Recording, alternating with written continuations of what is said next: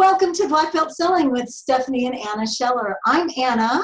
And I'm Stephanie. We are a mother-daughter team who are passionate about helping you grow your business by closing more sales. You can learn more about us by joining our Facebook group at facebook.com/groups/Black Belt Selling.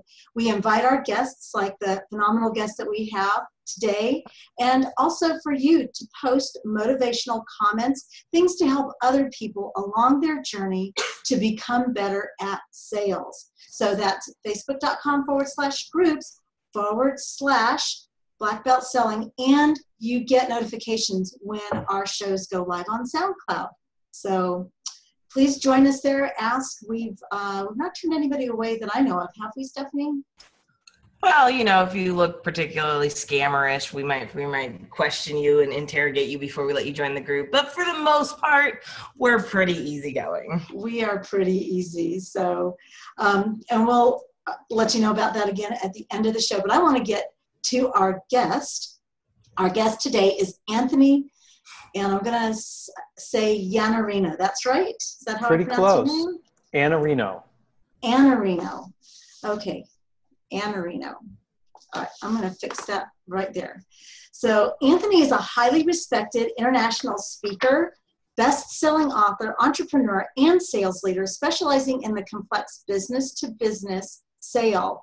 He's also the founder and managing partner of two closely held family-owned businesses in the staffing industry, leading both entities in strategic planning while growing sales. Anthony's best known for his work at The Sales Blog, and you can find him there at thesalesblog.com, which has helped him to gain recognition as a top thought leader in sales strategy. And we have the privilege of having him join us today. So Anthony, welcome to Black Belt Selling. Thanks for having me. Well, I have to say, Anthony, before we get going too much further, we've had so much build up to you coming on this show. So you have huge shoes to fill. But, it started off well when I saw that you shave your head, because my husband does too. So you automatically got bonus points. Awesome. That's good. Well, you are, I really relate to you, Anthony, because actually I got started in sales because of a family-owned business. But how did owning a business lead you to do sales? Because it doesn't always happen that way. It was, certainly it wasn't something that I decided. And, in a family business, you get a lot of special advantages over other people. You get to come in earlier. You get to stay later. You get to clean the bathrooms and do anything else that no one else wants to do, and finds a way to get around. And when my mom, who started the business with her business partner, decided to start a light industrial staffing division, I was 19, and they put me in that job at minimum wage, where my job was going to be to interview people and place them on assignments. And I had no idea what that even meant when they gave me the job. But what they told me to do was, in between things, if I had time, call people and see if anybody needs anything, see if anyone would use temporary help. And this is a long time ago, so it wasn't like it is now, where it's a widely accepted marketplace. But it was growing at that time, and they had the foresight to notice that. So I ended up with a little binder. A very, very small binder. Imagine a binder that only holds 3x5 note cards. And on these note cards was every objection that someone might say to me when I asked for an appointment to come out and talk to them. And I was told to pick up the phone and call people. That was the most direction that I got. And then whatever they say, flip it open in the binder and go to the answer and overcome their objection and schedule the appointment. And that's what I did. And the very first call I made, the gentleman on the other end of the phone immediately hung up on me. But before he did, he said, "Call me back when you don't need a script." And that's how scripted I sounded. And I think it's great to have a script, but it's not great to sound like you're reading a script. And I called my mom and her business partner. They're a very small business at that time. Probably a couple $1 million. And I called and said, I called this guy, and he told me to call back when I don't need a script. What do I do? There's not anything in the binder. that speaks to this. And they said, you call him right back and you ask him again for the appointment. And I didn't know any better. So I picked up the phone, I called right back and I said, listen, this is my first day on the job and I'm using this script, but I want to come out and see if I can help you. And he goes, okay, come out. That was it. And I thought, okay, well that worked. So I just made calls and I didn't know what I was doing or why I was doing it or how I was supposed to succeed. And I was 19 and I was fronting a hair metal band at night. And some people said yes. And when they said yes, I'd come and see them. And some of them would give me orders. And I did not think I was selling. I wasn't hired to sell. I was not told I was a salesperson. It's just a job that needed done. And that's what you're supposed to do in a family business. So if you would have said, hey, so you're a salesperson, I would have said, no, I just work at a staffing company. I don't sell. Yeah. That's funny. That's pretty much my exact same story. I arrived for my first day of work. They sat me down in front of the phone with a copy of the Yellow Pages and said, start calling. And I said, what do I say? They said, just tell them you work at this and this place. You want to come out with meet with them. I had no idea I was a salesperson. I didn't know any of this stuff. So yeah. I can completely relate. So I'm curious then, because you're successful. You have a couple of businesses now, right? Two of them? Three. Okay, 3 businesses. You overachiever, you. So how have they shaped your view on sales and business? Like, obviously it's continued and now you do understand you're in sales. So how has this happened? I mean, I think that there's a certain set of experiences you get as someone who's responsible for a business, which means you're responsible for the entire success of a business. You're responsible for strategy. You're responsible for execution. You're responsible for client acquisition. You're required to do everything. And you get a very, very different understanding of how business works than a salesperson would have. And a salesperson who's never owned a business is sort of deprived of the opportunity. I actually haven't written this yet on the blog, but I have a note to write it. Every salesperson should be running some sort of a side hustle business where they have their own P&L, because your business acumen and the way that you think about business is radically changed when you're responsible for the whole business. When you're a salesperson, you say, why can't I just give them an 11% discount? And as a business owner, you say, because if we did that across the board, instead of having a 4% net margin at the end of the year, we'll have a negative 7% net margin and we'll lose our funding. That's why. And until you know these things, you don't sell well and you don't look at business through the eyes of a business person. And this is the challenge for salespeople right now. If you want to be a black belt, riffing on your name, I mean, a black belt, you're a business person. You work in the role of sales, but you're a business person and you're a peer and you understand why your clients make the decisions that they make and strategically what are they trying to do and how should they be thinking about it. And if you don't have that, I continually tease audiences when I speak, you only need 2 things to be a trusted advisor: trust and advice. And if you don't have the advice, you can't be a trusted advisor. So if you don't know more than the person you're talking to in some area, they don't need you. I mean, they need somebody who knows some things that they don't know and who has a strong point of view and an opinion about how to move into the future. And it's easier to do if you've run a business. It's just easier. You just have a very different level of business acumen. Yeah. I find that's fascinating too, because whenever we bring guests on, usually Stephanie or I have had an experience in the area, and like we do have scripts, so hopefully it's not coming across quite so scripted, but it's invariably that something has happened and our guest is talking about it. So I was at a furniture store today, and I have to buy some furniture for the housing company. And I'll be honest, I went through and I found the stuff that's discounted that they needed to move so that I didn't have to pay so much. And because of that, I did not walk in to ask for a discount.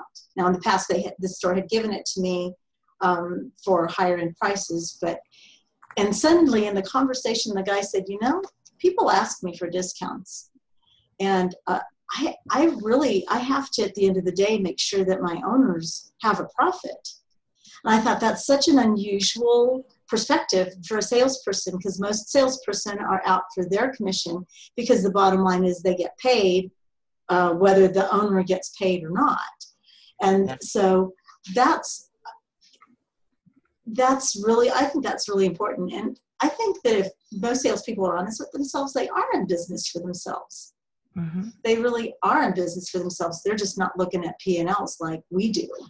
But they have one. I mean, if you want to talk about a salesperson being in business for themselves, I mean, you whatever your compensation is, that's your profit and loss statement. I mean, that's it. And when you think about this, everyone is a commission-only salesperson at some level. Yeah. Right. I mean, you are at some level commission only, and you have to create value for other people and command the rate that you're worth. But if you want to command a higher rate, you have to create greater value, and you have to go convince someone that you're worth paying more for that. And I think all of us, whatever you're doing, whatever you're getting paid, that's your commission for the value that you create, just like a salesperson. And it's a very healthy way to look at it, to say, here's the interesting thing. I have so many people tell me that they're money motivated, and I continue to tell them that they're not money motivated, and I can tell. And they say, how can you tell? And I say, because you don't have any money. Money motivated people are motivated. Yeah, they have money, and it's because they're motivated by money. And so they do things that you don't do because they're motivated by money. What you do, you want more money. And if we went to all of the 7.7 billion people on the planet and said, would it be helpful for you to have more money? Would you like that? Invariably, we would get a yes from every single one of them, probably including Buffett and Gates and Zuckerberg. They would all say, yeah, it'd be great to have another billion. Everyone wants more money, but it doesn't mean that you're money motivated. Money motivated means you're willing to take the actions that generate that money, and most aren't.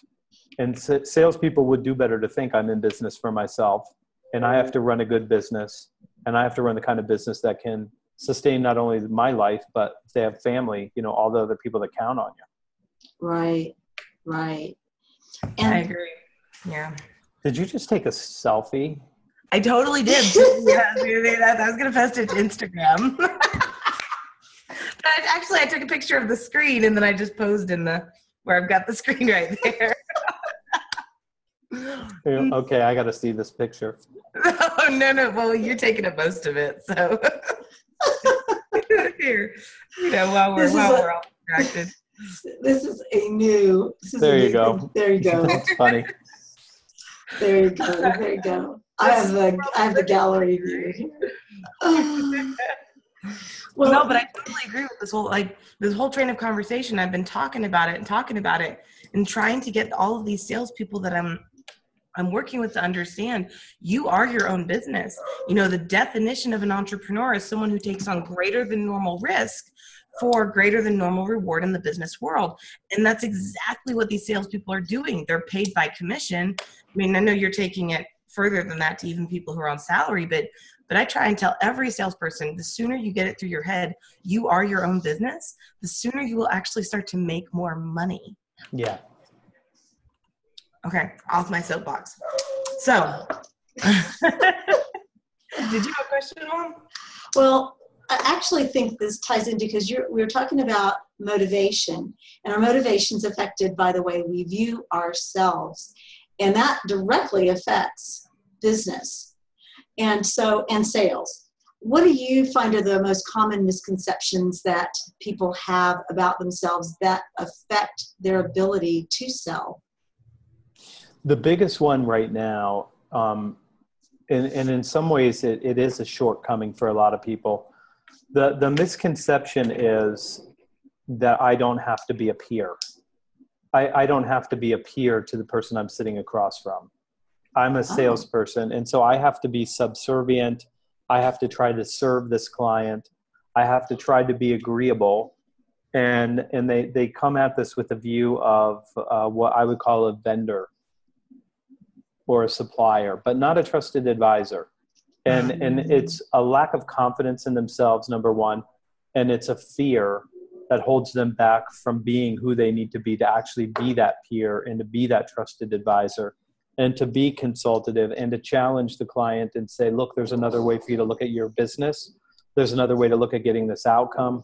I have different ideas and things that are working in other places that I need to show you. And they have a misunderstanding that they'll frame it this way for you. They'll say something like, I can't challenge that customer with this insight because they know more about their business than I do.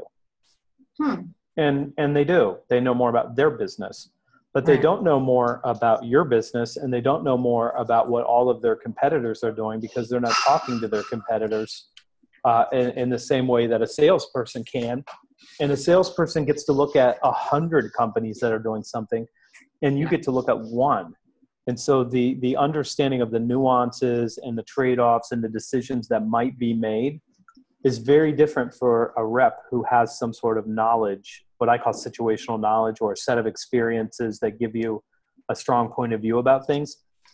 That's worth money. I mean, that's worth paying for. That's what, when you think about taking a business person's time, they're paying for that with the most precious commodity on earth, the limited time they have to generate results in their business. So you better be a peer, and you better have something worth talking about that's not your product, your service, or your solution. It better be something that's interesting to them about how they drive their business forward. But I would say the greatest misconception is that I don't have to be a peer. I don't have to be somebody who's an equal to the person I'm sitting across from as it pertains to business knowledge. And it's an enormous mistake being made right now. Wow. You know, I mean, I've never looked at it from that perspective. And of course, we teach people that we're there to serve, but that's a new perspective for me in terms of, I come to people as a peer, but also to serve them. But that's very interesting. How do you recommend? Go ahead, Steph. I don't think they're mutually exclusive. I think you come to serve someone while still being that pure and understanding. I love your point, because understanding that just because you may know more about your bit, like I was talking with an attorney right before this, and he commented about, he was asking me questions about marketing, and we were talking, and he commented about how he's got the whole attorney thing figured out. It's this marketing thing he's dealing with. And I laughed and I said, well, that's good, because I got the marketing thing figured out, but I don't have the attorney thing figured out. So as long as you've got that and I've got mine, we're good to go. And he laughed, but that's exactly the level you got to come at it from. Hey, we're on the same level. We may not have the same knowledge, but that's what makes us valuable to each other. It's not in conflict with serving. It's how you serve. Exactly. I mean, so let me frame it another way. If your prospective client, or what I call your dream client, could get the results that they were capable of getting without you, they'd already be getting those results. And if your competitor was capable or insightful enough or interested enough in helping them produce those results, they'd already be helping them do that. But they're not. So that means it's up to you to decide what role you play. But you don't serve people by allowing them to keep the status quo. You serve people by helping them change. And that means I'm going to have to ask you to change. And it's a peer that can do that. Somebody who's subservient and afraid. I'm not saying that you're not serving. I'm saying you're not subservient, where I have to be afraid of you because you have power that I don't have.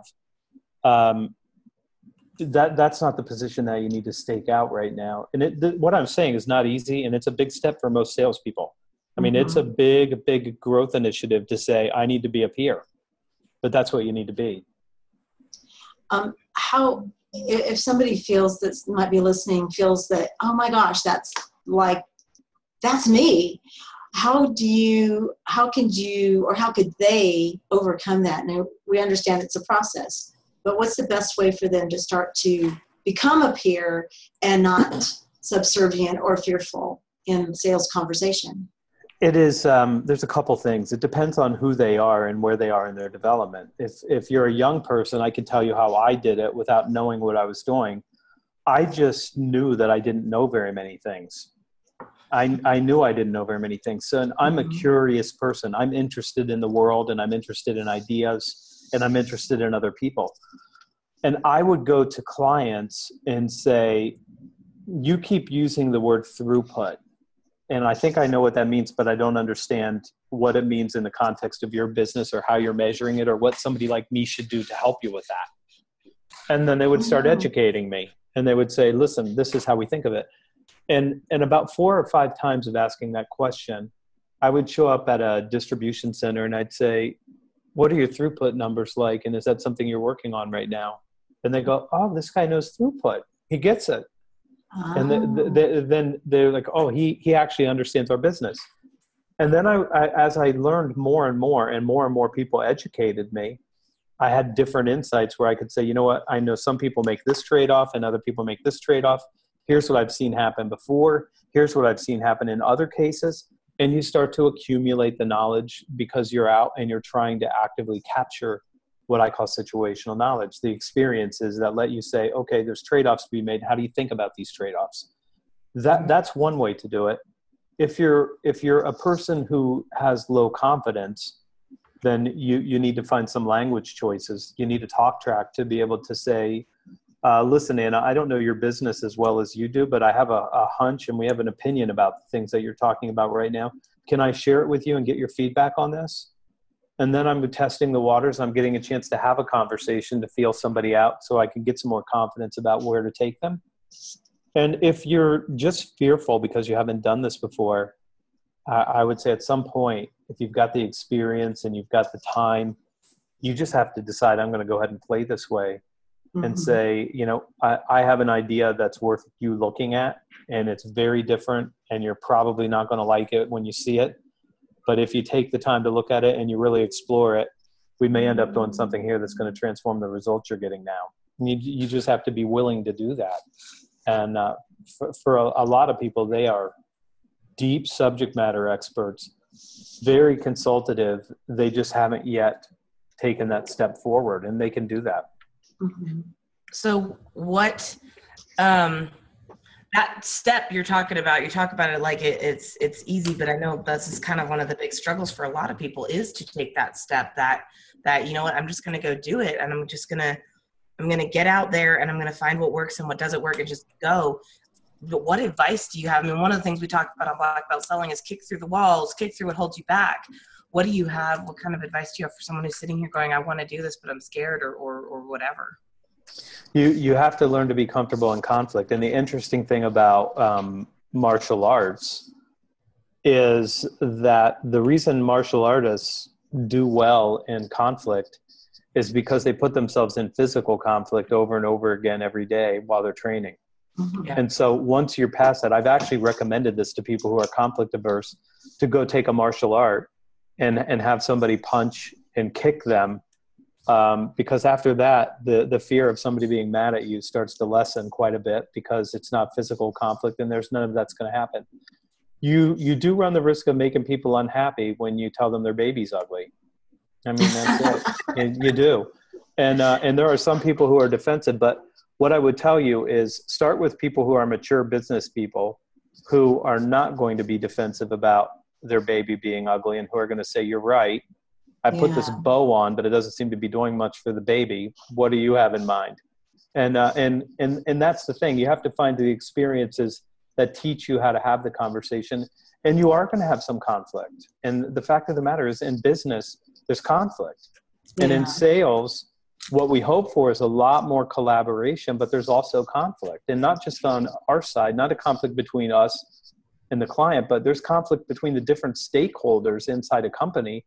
They don't agree on what the next right thing is. And so there's always this tension that's going on, and you just have to be comfortable in it and say, look, it's not personal. It's just important. And I'm going to have the conversation because it's important. No matter what happens, I know it's not personal. I'm trying to help people. Mm-hmm. But yeah, I would say wade into it and find some friendly people who are going to let you play at a higher level. And then as you get more experience, work into the more grouchy, director dominant types who are going to argue with you.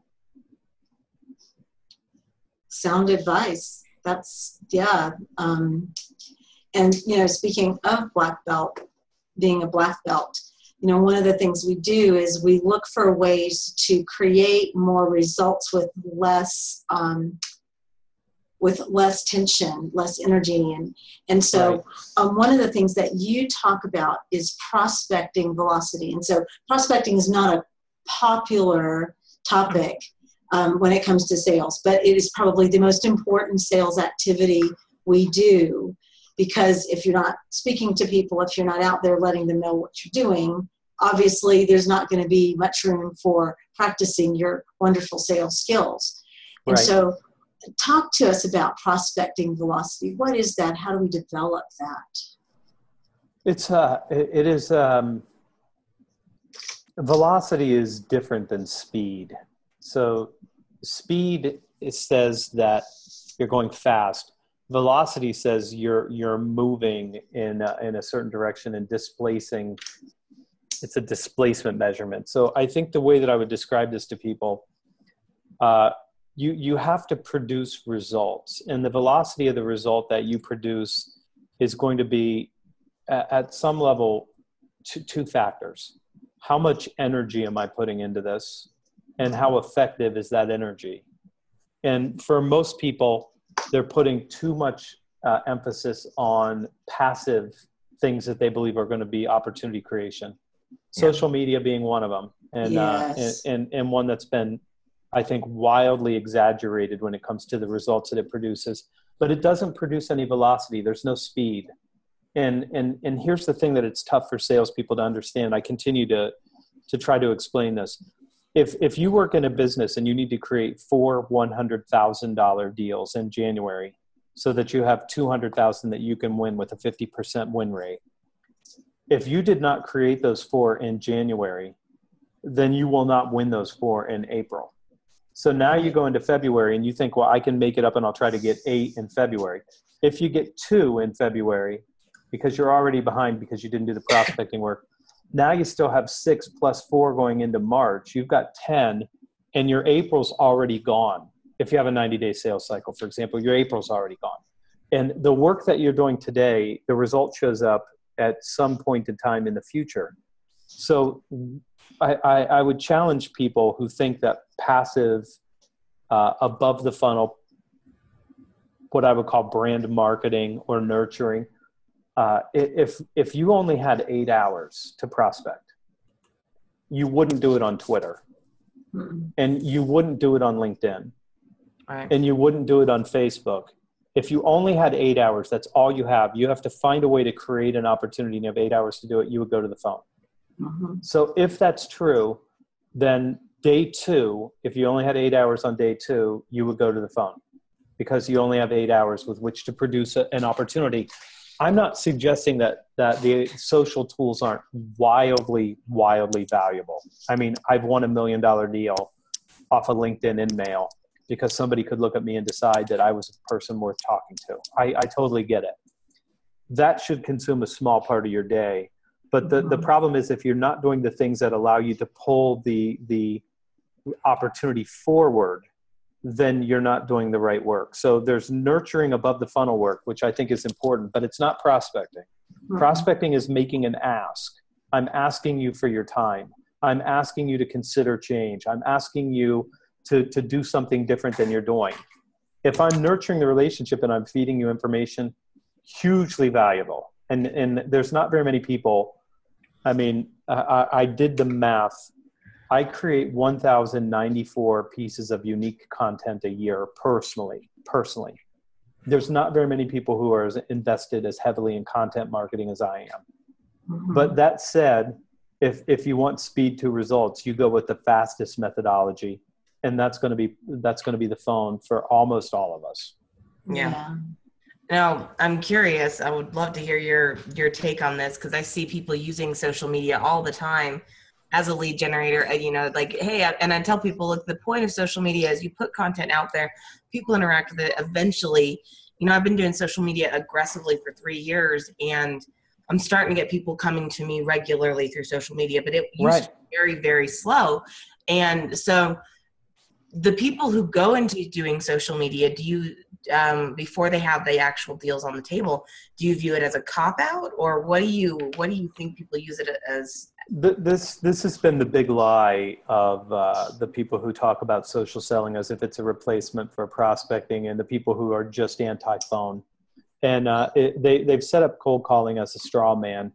And the fact of the matter is, for a lot of businesses, I mean, if you're a thought leader Absolutely makes sense. Absolutely. There's no question about it. For about a dozen people in a company, it probably makes really, really good sense to spend their time developing content and content marketing. I am 100% for content marketing. But the fact of the matter is, let me try to give you an example. I work in financial services, and I have 600 salespeople. And following the social media advice, each of them should be building their own individual brand and writing a blog post each week and creating content. So the first thing that happens is the legal department says no one's allowed to write a blog post. Right. Okay, so now what is your strategy? Then you say, well, you know what? Marketing should write a blog post. Marketing can't say anything because it's against the law, and we'll get sued if we make any kind of promise at all. And so they're extremely limited. And it just doesn't make sense at scale to think that way. Now, are there 12 people out of that 600 that should be generating content that the rest of the sales force can use? Sure, absolutely. And those 12 people probably aren't allowed to do it either. The second scenario, so think about somebody who sells industrial type stuff. Their clients work in a factory. None of the people have a computer in front of them. They're not on social media. They have no LinkedIn profile. And I have to either call you or I have to walk in the door to make that sale. Anytime that this person spends on LinkedIn is time taken away from the easiest and fastest way to get to clients. So I think everything has its place, and I'm not anti anything. I'm omni-channel. I mean, I think LinkedIn, if your clients are there, be there. If they're on Facebook, be on Facebook. If they're on Twitter, be on Twitter. If they're on Instagram, be on Instagram. I doubt they're on Snapchat. It doesn't look like a B2B play, but if they are, go there. Go there and snap your face off. I mean, whatever you want to do. But the challenge is, if you have a need for speed to results, you have to choose real prospecting and not nurturing, which is important, and not brand building, which is also important. Everything has a place. Exactly. I love how you distinguish those three. I really do. It just makes me smile because I have such a hard time getting people to understand that sometimes. But go ahead, Mom. Oh, well, you know, I built a fan base in Twitter in Ireland, but it took a year.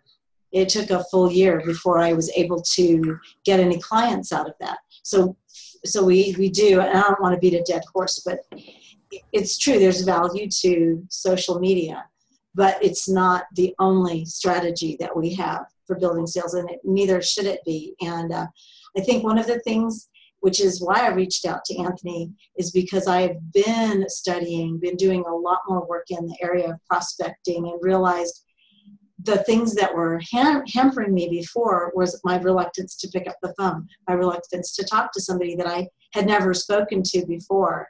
And so, you know, Anthony has a great book out, The Only Sales Book You'll Ever Need. The only sales guide you'll ever need. Yeah. The only sales guide you ever need. I have it, by the way. It's so unfortunate, that title, since I have a second book coming out in 60 days.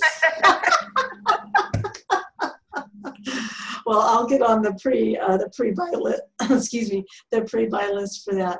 But another thing that you talk about, Anthony, is improving business acumen, and you mentioned that earlier in this conversation. But for our listeners, what does that mean for you, and how can they improve their business acumen?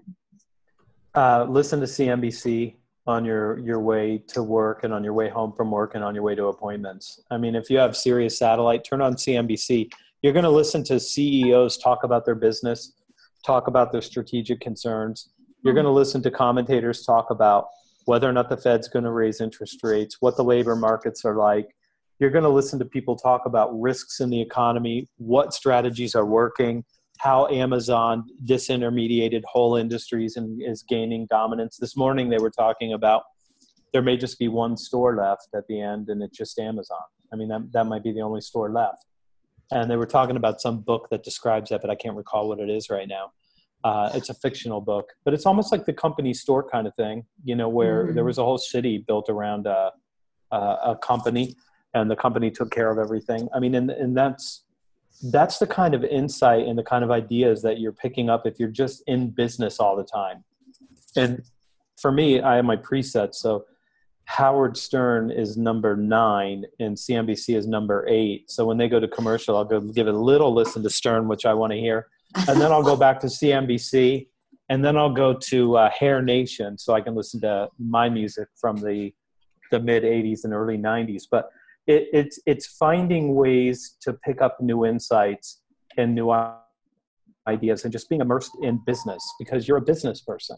So you have to read, not all business books. I think nonfiction is super helpful for getting your business acumen, but business books, listening to things, picking up magazines, pick up Wired, pick up Fast Company, and study.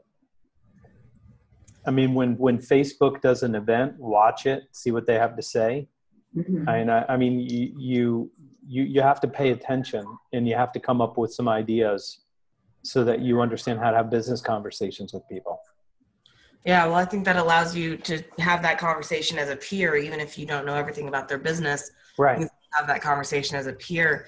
And I love that you brought that up because we talk to people all the time about how you become the average of the 5 people you hang out with most. And I tell people sometimes those don't have to be people you hang out with in real life.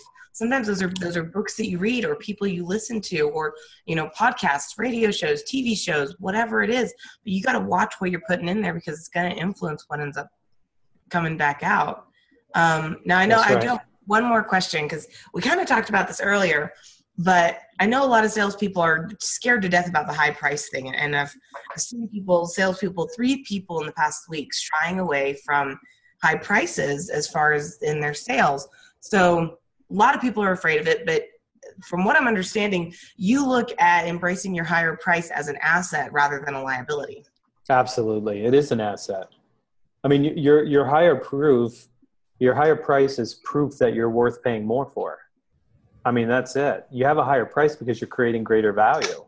And that's how price works. It's a heuristic. It's a rule of thumb or a shortcut. I mean, when people look at a Mercedes, they know it's not a Hyundai. They know that. And they know it's not going to be priced like a Hyundai or a Kia. Not that there's anything wrong with those cars. Both those companies are making really good cars now. But it's not a Mercedes. And when you go into a Mercedes lot, you're getting something that's very, very different. But salespeople are afraid of their price because they think, well, my competitor is a Kia. So I need to be priced like a Kia, but I still should be a Mercedes. No, that's not how it works. If people perceive the additional value, and that's our job to justify the delta, to say, let me help you understand the greater value. Higher price it's a sword. It's not a shield. You don't hide behind it and spring it on people at the end and say, by the way, now I have to give you our price. And they go, wow, I had no idea. You're so much more than your competitor. You use it right from the beginning to say, listen, Stephanie, these challenges that we've been talking about, I'm absolutely 100% sure I can help you with them. But our price is going to be a little bit higher than what you're paying right now. And I want to help you understand that we invest that money in our staff and in a number of our processes and some of the other things we do to deliver this outcome. And when people short that and they don't spend the money on that outcome, you don't get what you really want as you've described it to me. Does that make sense to you? And I'm going to have a conversation early. I need people to understand they need to make a bigger investment in the result that they want if they want that result. And anybody can have any result they want if they're willing to pay for it with time and energy and resources. Money being one of them. Exactly. And when people understand that money is energy, I mean, it is, yes, it's the stuff that we pay, it's the credit card. But more and more, when we understand that money is energy, and, that really is an important part of the value to help people understand. Yeah. That in my housing business, I run into that occasionally. Well, somebody will say, well, could you do it for this? And I smile and I go, if I did it for that, I could not give you the service you're expecting, the kind of the quality that you and I both want to make sure you get. So if the price is too high, I totally understand. There's this down the street. But if you want this service, then you need to consider this. And I just recently had a client that they contacted me, they wanted our service, and they rarely go above a certain price point. But I have committed to putting out my price, whatever it needs to be, and I made sure that I had the proper margins in there to be able to service the unit correctly, properly. They came back the next day and said, we'll take it. And I almost jumped out of my skin, thought, wait a minute, you've never done that before. But I held myself back and said, great, let's move forward. Right.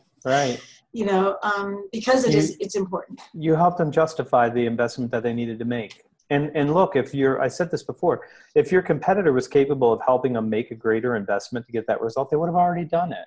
Exactly. They're not doing it. So somebody has to step up and decide, I'm going to have the conversations about what really has to happen to make real change to help these people get the real result they want. And a lot of times it's just investing more. Exactly.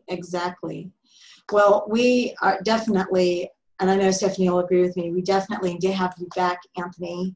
And, but before we do need to kind of close things out a little bit here. Do you have any last thoughts for anybody that's listening, and how can they get in touch with you, and how can they be ready to pick up your next book, since the Ultimate Sales Guide now has another following? Yes. Best place to find me, two places, thesalesblog.com.